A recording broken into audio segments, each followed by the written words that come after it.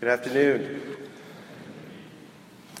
In preparing my thoughts for this evening, I noticed the word repent appears in both the first reading and the gospel. And that actually in the gospel, the risen Christ is found saying that the repentance of sins would be preached in his name. So I guess I took that as a cue that perhaps I should talk about repenting. But I know you're sitting there and you're saying, wait a second, we just did all that repenting thing through Lent. It's now Easter. Aren't we done repenting? Well, actually, no. And let me tell you why and how it really does fit into our joyous Easter celebration. You see, indeed, we did hear all through Lent the call for us to repent, which is the English word given in translation for the original Greek word metanoia. The problem is that we operate under a faulty understanding of repentance, as we beat our chests reciting, through my fault, through my fault, through my most grievous fault. For it's so much more than just that. Leading linguistics experts have written much on this one word and have come to the following conclusion, quote, that translating metanoia to mean repent is linguistic and theological tragedy and is the worst translation in the New Testament, unquote. The true literal translation of metanoia means to change your position, to change your mental attitude. It's a physical turnaround, a life-changing moment, a mighty change in mind and heart and life wrought by the Spirit. Truly is a seeing with a new set of eyes. So we've moved from Lent into Easter, singing our alleluias, with the church bells pealing and rejoicing that Jesus Christ is risen indeed. But now what do? How does this Easter season really change us? And how do we live differently than we did before? And why in the middle of Easter is Scripture still telling us to repent, to be people of metanoia? Well, perhaps the disciples were weighing similar questions when they were locked in that upper room for over a week, which may be why the four gospel writers give us a total of 14 resurrection stories that provide us insight into what the disciples were doing, or in some cases, what they weren't doing after Jesus rose from the dead.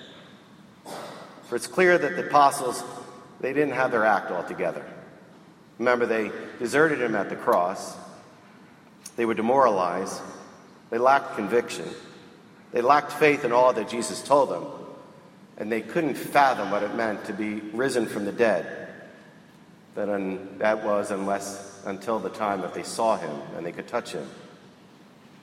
Before all that, all they did was huddle together behind locked doors with no aim or purpose. And how many of us here feel or have felt that time or sometime that in our lives? But from these resurrection stories we hear proclaimed during these weeks of Easter, we know that the disciples were transformed. They changed within. They acted in a new way. They experienced metanoia. They left that upper room and they opened the doors filled with the Holy Spirit. And they went forth proclaiming the good news of Jesus the Christ. So how can we follow the paths taken by these first disciples? How do we use this Easter season to gain focus and direction within our lives and our faith? And how can these Easter Gospels give us insight for our own transformation, our own metanoia? And I think the answer lies rooted in forgiveness, nourishment, and healing. Remember last week we heard from John's Gospel the story of Jesus appearing twice to his disciples in the locked upper room, for they lacked the faith to believe in the risen Lord until they could see and touch Christ. But there was no rebuke on the part of Christ. Rather, he gave them the gift of the Holy Spirit and sent them forth to go out and simply forgive others, as he had forgave them so many times. This week we hear Luke's version of Jesus first appearing to all his disciples, where they were terrified and troubled, and Jesus greets them offering peace. He then gathers them around a table and has a meal with them, and he breaks open the Scriptures. And in performing this table or hospitality ministry, Jesus is asking his disciples and asking us to extend nourishment and peace to those around us, those we meet, those we live with, and even those we don't like. And how often are we like the disciples, locked behind our own personal doors, fearful, broken, and unsure what to do with our wounds? You see, the gospel tells us that Jesus, who's risen from the dead with his wounds visible to all, stands at our doors, ready to connect with our wounds. And the message that we are given today and throughout this Easter season is Christ understands where we're coming from. And that if we open the door and let him in, he will comfort us and give us peace and foster our own metanoia. For what we celebrate this Easter season is, yes, Christ has died, Christ is risen, and Christ will come again. But also we celebrate that all of us, young and old, are all the body of Christ. We are all temples of the Holy Spirit. We are all the place where the divine dwells. For we all have the same gifts that were bestowed upon those first disciples. We simply need to have our eyes open in order to recognize that the divine truly dwells within our imperfect selves.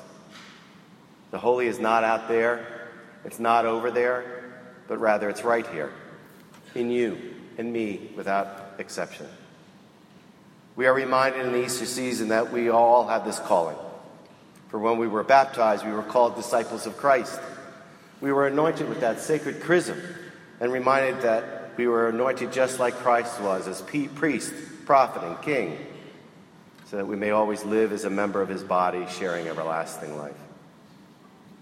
And thus, to answer the questions we first posed a few minutes ago as to how does Easter season continue to call us for true repentance, the answer lies rooted in the fact that we all make up the body of Christ.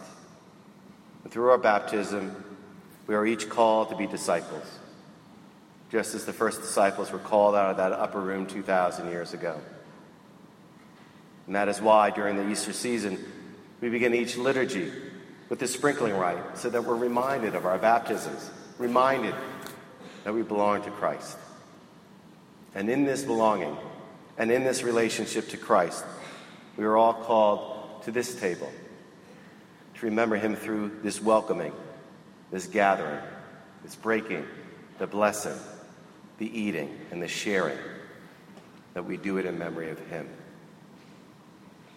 That's why we come together here every week, why we come together and share in the Eucharistic meal that nourishes us as disciples, so that we can leave and go forth and be people living through metanoia and ministering to others through forgiveness, nourishment, and healing. So the next time you walk through the door and bless yourselves with the holy water, or you receive the Easter waters and the sprinkling rite during Mass, may we all remember our call and our commission and our commitment that we have to ourselves and to each other. In the name of Jesus the Christ, the risen Lord. Amen.